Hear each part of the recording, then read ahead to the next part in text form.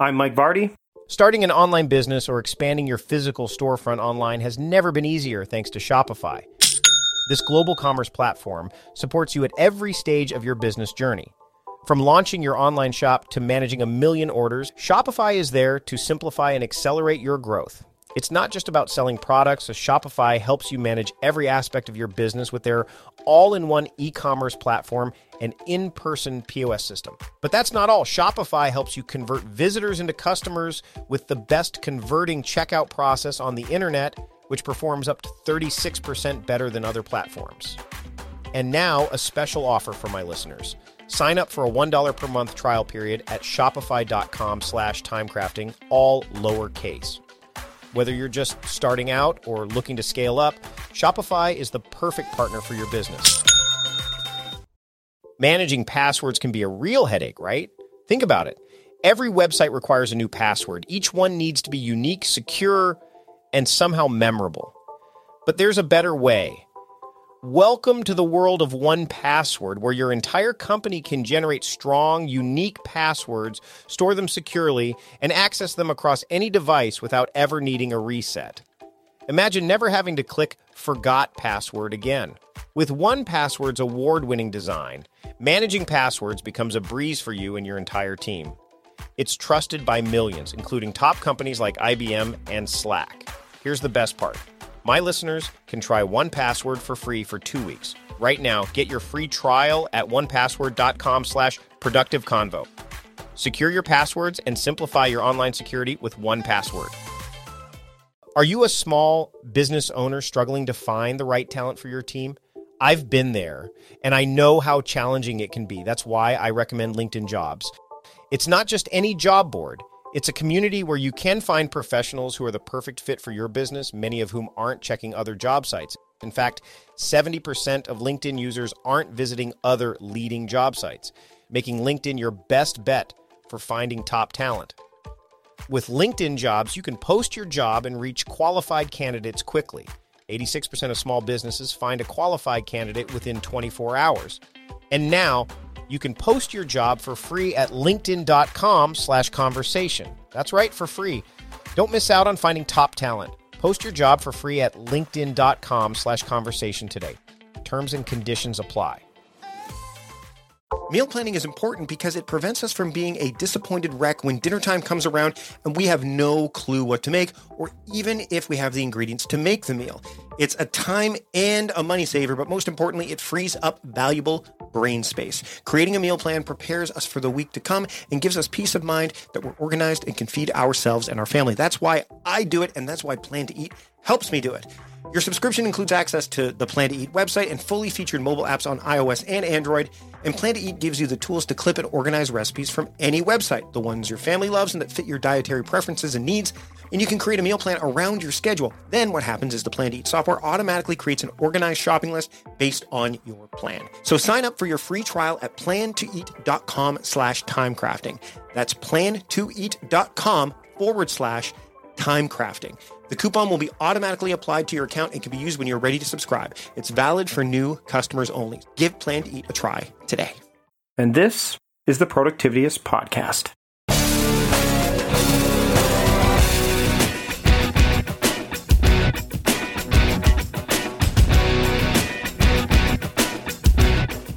This week on the podcast, I had the pleasure of speaking with Wendy Sachs. She is the author of Fearless and Free: How Smart Women Pivot and Relaunch Their Careers, and she's a master of the career pivot. We talked about a lot of great stuff, but she's got an amazing background. She's an Emmy award-winning TV news producer. She's worked at Dateline NBC, Fox, CNN. She's also worked at Capitol Hill as a press secretary, a public relations executive, a CNN contributor, content strategist, and the editor-in-chief of care.com. And she's also been the on-air spokesperson for TripAdvisor, which is kind of cool. She's spoken in plenty of different situations and on stage, and she's also contributed to many articles about work life to several publications, CNN, the New York Times, USA Weekend, Huffington Post, and she's appeared on dozens of television shows. She knows her stuff, and I wanted to bring her knowledge to you today. So here is my conversation with Wendy Sachs here on the Productivityist Podcast. I'd like to welcome Wendy Sachs to the Productivityist podcast. Wendy, thanks for joining me today. Oh, thanks so much for having me. So I'm a big believer in, I'm a bit of a Green Lantern fan. A lot of people know that they've been listening to the show for a long time. And the Green Lantern, this is more of a comic book lesson for you at this point. I get it. I get it. Okay. I'm down with comic book heroes. My husband's a big fan of Green Lantern and all of those DC hero comics. Yeah. So when I see the term fear and fearless in the book Fearless and Free, I immediately gravitate towards that because Green Lantern's main enemy is, well, his weakness is the color yellow, but we'll let that cast aside. It's representative of fear. So I want to dive into fear during our conversation today. And the podcast, the book is called Fearless and Free: How Smart Women Pivot and Relaunch Their Careers. I want to dive into the element of fear right away. And what is the when women or anyone really, when they're feeling fearful, how does that impact, a wide variety of just their lives on the whole, in terms of not just the careers, but it kind of infests everything, especially if they're in some place that they're not happy and fear is keeping them there, right? Sure. I think really fear comes down to inertia, right? So women are much more hesitant to take some sort of action. And that we see that in not only in their careers and their professional lives, but also in their personal lives.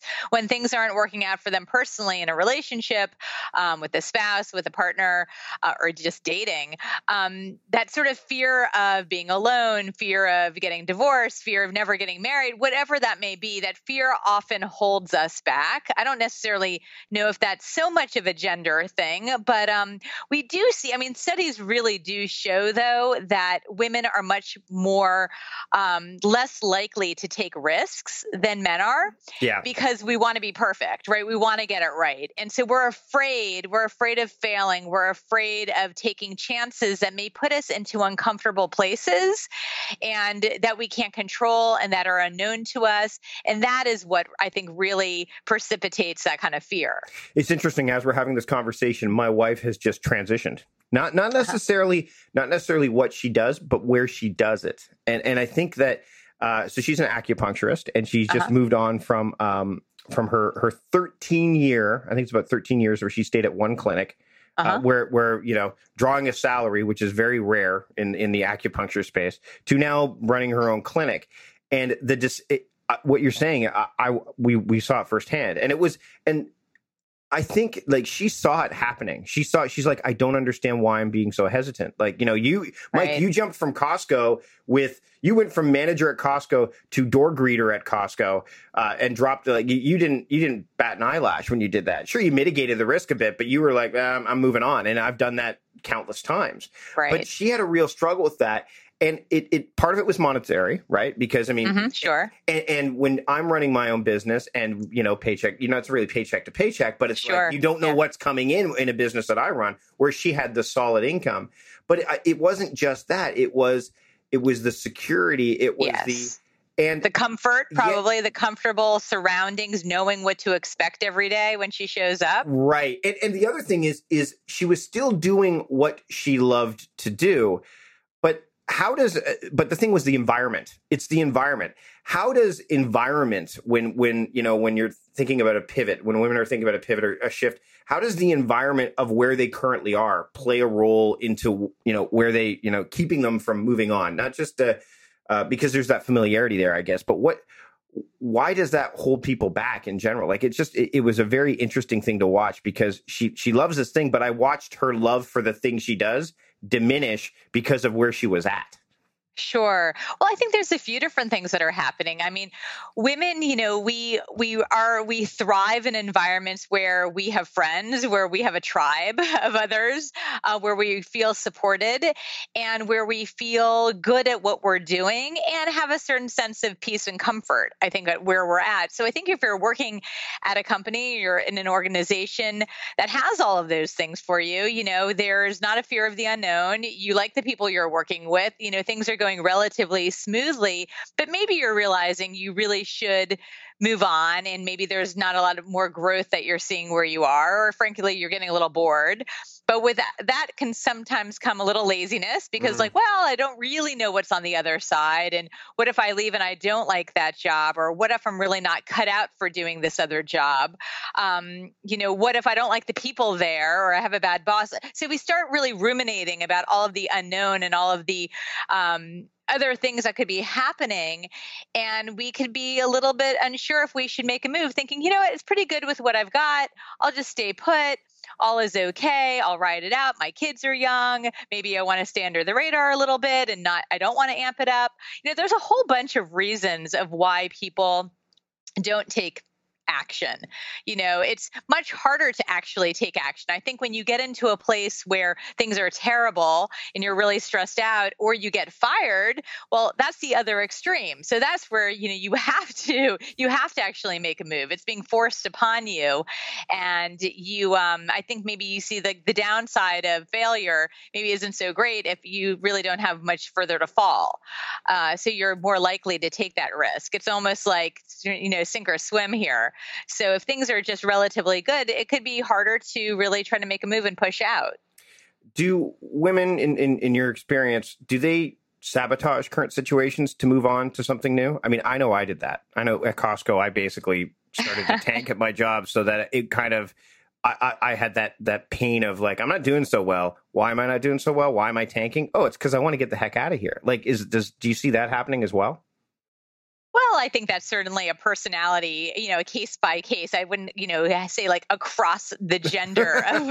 Yeah, we just like direct things and then that we're sabotaging our jobs on a daily basis just so we could feel forced to make a move. I would say probably that's not the case because, I think if we're going to really have sort of a gross stereotype and put something, on what women do in the workplace, it's that we try to get along. We're more collaborative. We're not really trying to be so abrasive. In fact, I write a lot about this in the book. I talk about the double bind that women in leadership face and how I was called too abrasive and, that I needed to dial it back. I got this like very depressing performance review and they basically said, keep your head down, don't be so loud. And that to me was my message that I needed to leave. Right. So I don't think I was trying to sabotage my job. I was just, being me, and it wasn't well received in my workplace. And interestingly enough, my boss was a woman. And I did try to dial it back. And I started at my next job, I started apologizing a lot and saying sorries and using all of those shrinker words that really diminish a woman's power. But because I wanted to be well liked and not be called abrasive, I really tried to change my own sort of personal interaction strategy. And until I realized, well, that's a big mistake too.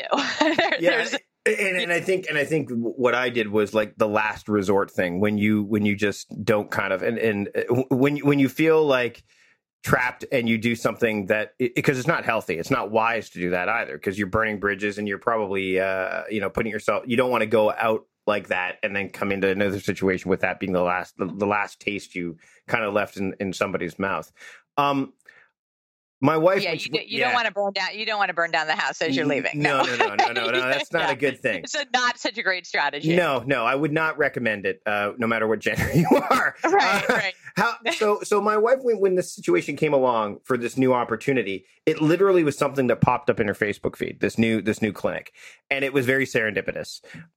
She obviously saw the opportunity there and took advantage of it. But you talk about how we could engineer our own serendipity. Can you dive into that and unpack that a little bit? Yeah, I love this concept. And it does sound a little bit vague and it's a little hard to try to explain. I give anecdotes in the book just to try to bring it to life. But really, I think that concept of serendipity, we think of it, most of us really think of it as like a happy accident, right? Like great things happen. They just sort of magically happen. But actually, we can engineer our own serendipity. And this has become sort of trendy in this startup world and at creative agencies, advertising agencies and places like that, where they realized that creative forces, when they collide, great things unexpectedly happen. And apparently that was the origin story of the birth of Gmail, that at Google, these random different people from different parts of the organization and different engineers came together. They were sitting at the cafeteria and boom, there was Gmail. And that's the concept is sort of like putting yourself into places where great things can happen. But you have to actually, and going back to your wife's story, I don't know the full story of her going out on her own, but she has obviously laid the groundwork, right? 13 years of working as an acupuncturist, for a clinic, not for herself. She has mastered acupuncture, right? So she's ready to rock and roll on her own. And, then suddenly, I guess you're saying before, she sees an acupuncture center pop up on her Facebook. And is that when she actually decides to take the initiative and say, I'm ready, I'm going for this on my own? Was that her aha moment? Well, and it wasn't just the clinic. I mean, it was interesting. She's run her own practice before and all that stuff. So she was quite happy to be in the salaried role for a long period of time. But what was interesting is it wasn't just an acupuncture center that popped up. It was an like an overall clinic looking for an acupuncturist. It wasn't even like just, it was literally like, she like grabbing her by the shoulders going, hey, you, this thing you're looking for. And I mean, obviously she had to investigate, but as she dug deep, like that was the trigger moment, for lack of a better term. Right. Well, so it was like the acupuncture gods were looking down upon your wife and like literally arising in her Facebook feed. Well, that's fantastic. So at that moment, so maybe if she were in a different, headspace earlier in her career, that would come up and maybe she would think, oh, that's interesting. I know someone who should take that job, right? Yep. But now she's ready for this opportunity. So part of engineering your own serendipity is to have really an open mindset about what it is that you're looking to do and to be able to explore those other boundaries. And there's a lot of sort of sociological concepts that go into this and studies and science behind this whole idea that doors open doors open doors. And it's when you get yourself into the right place, sometimes that's literally the right room of people at networking events, and you see how your skill set may be able to overlap with someone else. And you can see how collaboratively you may be able to work together or help someone else or benefit someone else and also benefit yourself in the process. And you see, and you're open to other ideas. So it's sort of your background, your experience, coming together with matching your vision of where you want to be, and then seizing on that moment. The final and most important piece of all of this, of course, is taking some action. So circling back to your wife, if she sees this popping up on Facebook, but she decides not to pick up the phone and make a phone call, well, then she will never move forward with this project, right? So it's being able to have enough confidence in yourself at that moment to say, hey, I can do this, how can we work together, or can we meet, or taking that starting that momentum to drive yourself to create those great opportunities. We can actually engineer these great moments for ourselves. We need to be aware of them, then we need to seize on them. I want to dive into something that I think a lot of people struggle with, both men and women, and this is kind of the idea of branding without bragging, which you touch on. Because a lot of people, they struggle with that. The balance, but like, where's the fine line between, okay, this is me kind of throwing, putting myself out there versus this is me, putting myself out there to the point where it's like, okay, relax. We get what you're doing, right? And we know you do it well. Where's that? How do you do that? Because I think what happens is a lot of people are afraid even to brand or to put themselves out there because, and I think everybody comes across this, where the higher you climb, in your career ladder or, in prestige, the more that the more that imposter syndrome can kind of rear its ugly head, because we're human beings, right? So you feel like, okay, am I really all that in a bag of chips, for lack of a better term? Right. That's a Canadianism. I love that term. That's a Canadianism right there, I think. I love that Canadianism. So how does I usually end at all of that, but I'm going to throw in that bag of chips. Well, we have different types of chips here, like ketchup chips, poutine chips. It's like there's so many different types of chips. So how do you dive? Like, How do you... Artisanal chips, right? So let's talk about that a little bit. Own. Yeah, now you're going to go get a bag of chips when you're down here. Absolutely. As I work out my own imposter syndrome. So here's the thing. I do think that we probably have a gender divide when it comes to that professional branding of ourselves, because it does seem, and this is not just my own opinion, I mean, from studies, we see this too. Men will raise their hands for jobs, when they're not even not meeting all the criteria. There's this very famous study that came out from Hewlett Packard. Men will apply for a job if they meet 60% of the criteria. Women will only apply for that job if they meet 100% of the criteria. So why is that, right? So that comes down to confidence and how we feel about ourselves, and then we're going to push out and we're going to go for something. So how I would relate that to even this sort of branding space is that women do not like to boast about themselves in the same way that many men in the workplace will. I was actually just having this experience. I was in Washington, D.C., talking to 50 female attorneys, almost all of whom had worked either at the White House or the Department of Justice under Obama. So all of these women are unemployed. And they literally 3 months have been out of a job. And they were talking about writing their resumes. They knew their time was up after the election, and they were putting their resumes together.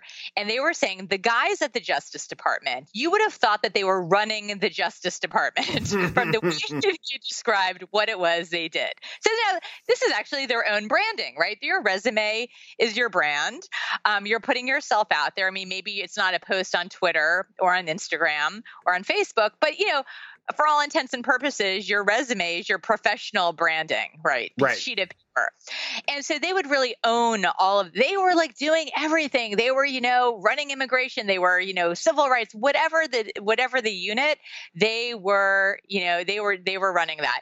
And where the women would say, well, I was on that team and I went to some of those meetings. I don't know if I can really say that I did that. And so we have such a harder time with owning what it is that we've done. We like to put it all on the team rather than us. And that's a real problem, because in today's world, we need to brag a little bit and we need to get comfortable with that. And bragging isn't necessarily a dirty word. Obviously, if you're super aggressive and obnoxious about it and constantly in people's faces, well, that's also just not good protocol, and people just won't like that. But on the other hand, women seem to do the opposite, and we really just hold back on what it is that we do well. And we don't like to put a spotlight on our skill set or ourselves. And also, it's interesting because clearly, the job that you're doing with your podcast and getting all the recognition, you are in the spotlight, and that is part of your job. Frankly, at this point, is to make these lists, right? Mm-hmm. It's like to get included in an Inc. list, and that helps grow your business. But as these women at Justice pointed out to me, their job was not to be in the spotlight. Their boss was President Obama. Yeah. He's the boss, right? So they're actually not used to having to really, brag about themselves or boast about what they've done, because they truly are part of a team. And it's not, so depending on the industry, it can be challenging for women to really get in front of all of this. And there's definitely also generational things happening. I mean, I've got kids, and my kids have no problem with their personal branding. I mean, they are out there in full force on Instagram. My teenage son even is running his own Instagram marketing company. And I mean, he's all over the place, and he has, again, it is part of his DNA at this point. So I do think, clearly there's a fine line between being super obnoxious out there, but also, we do need to really sort of take ownership of what it is that we do well. And if we don't create that visibility for ourselves, particularly today when everything is social, everything's on social media, we're going to have missed opportunities. If people are not thinking of our name, if we're not on that list, if we're not part of that conversation, that great magic, those jobs, all of those, opportunities are just not going to happen for us. It's amazing when you start to take advantage of that, when you start to, put stock in that, because it does things like grow your confidence. It allows you to do things that, you kind of felt inhibited to do, which is exactly the kind of stuff you touch on. I want to ask you, what are you fearful of? And then how do you get around it? Because, I mean, I think no matter who we are, we might have been afraid of something before, but now we've gotten past it, but something else kind of rears its head. Is what still gets to you, and how do you get around it? Because I think that'll be really helpful for my audience. Yeah, I mean, there's a few different things. It's funny, that question just came up earlier for me today with something else. And I think I'm fearful of not being relevant. I think I'm fearful. I think that is what really was the origin for me writing the book, was that my industries, I've been in media, television, PR, the whole sort of storytelling. It was not called storytelling when I started, by the way, which is why I'm feeling like I could become irrelevant soon. And it wasn't called content. It was called writing. It was called journalism. So my industries, and by the way, I'm a solid Gen Xer. I'm over 40, and so I feel like the ageism is starting so much younger than ever before. I feel like that I'm becoming too expensive for my industry. And I don't want to say for companies. I don't work in finance. I'm not at a hedge fund. Places where they value people with a little more experience and can compensate them for that experience. So my fear is that the industries of media and advertising, marketing, entertainment, all of those have really cheapened themselves. And I don't mean in the quality of the content as much as that they're not valuing good writing or paying people for the experience that they may have, because they realize that there's all of these platforms where they can get things, if not for free, they're getting things incredibly inexpensively. Digital has transformed the entertainment world, and it's very hard for myself. I was a TV producer and I've done some documentary work, but for other friends of mine in the industry to make a living anymore. So the real fear is monetizing my skill set, staying relevant in a disruptive world where it's not just that the people are younger, it's that they just are not paying for experience anymore. That to me is actually it's a very real factor. And that's why there's this whole gig economy and people are doing 10 jobs, which by the way is really exhausting. Yeah.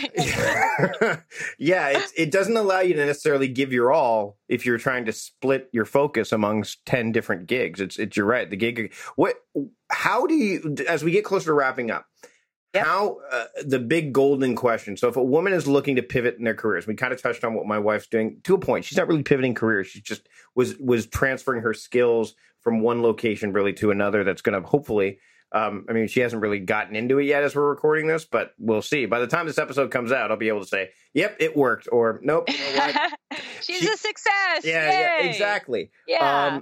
How, if you were to give one piece of advice to a woman who wants to pivot in their career but doesn't know where to start, what's the first thing you would tell them to do? Do something today. It really, truly is about taking some action. And so for someone, for some people that could be, they need to write their resume again. They need to start from scratch. They need to make a first phone call to someone. They need to go to a networking event that day. They need to do something. It's taking some action, wherever you need to be, whether, that is, meeting a former colleague and reconnecting, or truly like figuring out what that summary is going to be on your LinkedIn page, but do something. Because, action sort of starts the momentum. And, so much of it is truly just being paralyzed by inertia. And that's how we started, basically saying, what does fear do? Well, to me, it creates inertia. So get over that. And then the more you do and the better you get at it, you start mastering it. And that is starting to build your confidence. And it's sort of even what you said before, is you've been doing this, right? So now you're feeling really confident in your podcast and the other things you're doing in your career now, because you're reaching that point of mastery. I mean, that's Malcolm Gladwell. But that's where confidence comes from. The more you do, the more you do. So for the woman who's trying to make her first move and trying to pivot, just start somewhere and every day do something. Make it become part of your routine. And then the more you do, you will become more confident even in the journey of it all. And that's really important.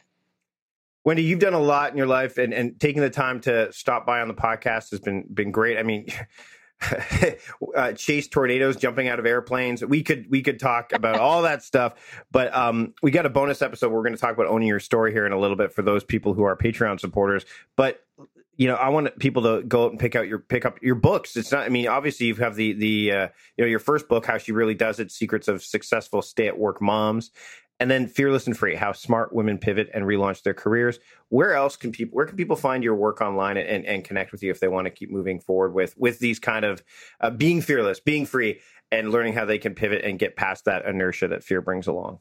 Sure. You can find me at wendysachs.com. You can find me, you can find the book. Really, it should be in any bookstore right now. If it's not in your bookstore, find it on Amazon.com or BarnesandNoble.com. And, you can reach out to me on my website also. I respond to every email, every note. Ping me on LinkedIn. I'm happy to respond too.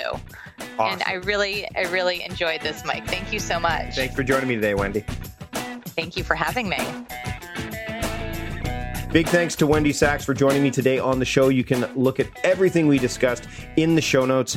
And if you want to pick up her book, Fearless and Free, I highly recommend it. It's available. All fine books are sold both online and off. But if you want to make it easier and more efficient, probably Amazon's the way to go.